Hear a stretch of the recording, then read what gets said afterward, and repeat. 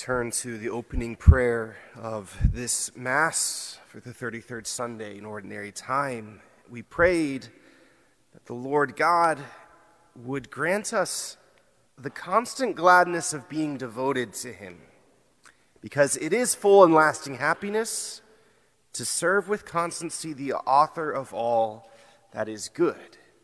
Kind of sets up maybe a theme to think about in these readings.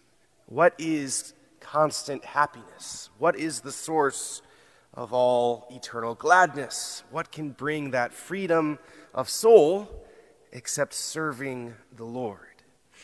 Jesus sort of compares these two when he gets to this dialogue about the temple. This is towards the end of the Gospel of Luke. We're coming to the end of the year.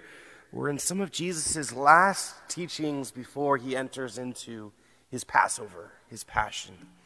And the Passover was always a feast of gladness for Israel, a feast even of freedom from slavery in Egypt. You know, we recently celebrated a sort of feast of freedom, or at least for veterans, those who have fought for the freedom of our country. So it's very near and dear to our hearts, this idea of freedom, especially the freedom to pursue happiness. And so Jesus challenges us, where does your happiness lie? Does it lie like the temples and some people, or the temple like some of the disciples were speaking about, seeing the temple adorned with costly stones and votive offerings, with the pride of certain belongings, possessions? Does it lie with pleasure? Does it lie like the wicked with the stubble of the earth, the straw? No, all of these other things, they are merely straw.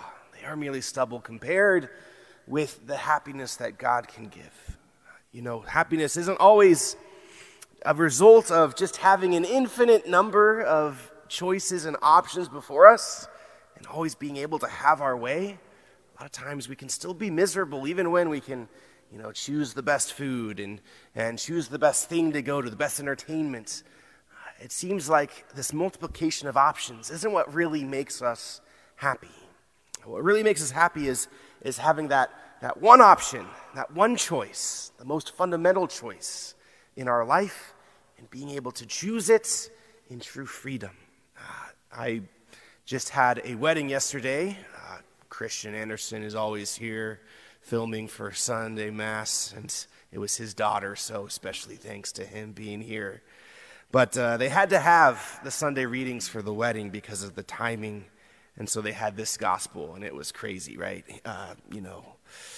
Hated by all because of my name, handed over by parents, brothers, relatives, and friends. Yeah, it was a good one. But in preparing for that homily, it helped me realize what this gospel is all about, right? It's not in everything's going to go perfectly well in your life that's going to make you ultimately happy. It's making that one choice that will cover everything else. They chose each other. And so everything else, no matter what happens in sickness and in health, for richer or for poorer, everything else will be okay. It's sort of the same message Jesus gives us here.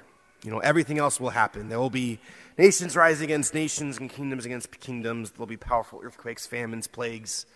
There's so much out of our control, so much that we don't get to choose.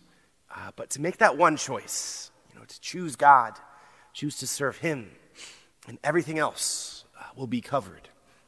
It sort of goes back to that first reading. Jesus compares the wicked who are like stubble and the righteous who choose that sun with its healing rays of justice.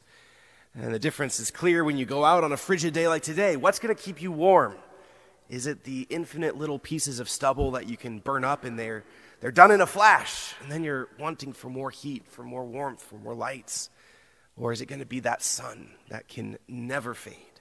That sun which will shine, rising in your heart, and will be with you forever. That's what true happiness is, having that one thing that changes everything. And so we join with that attitude this Mass. We join with St. Paul, who, challenged his flock.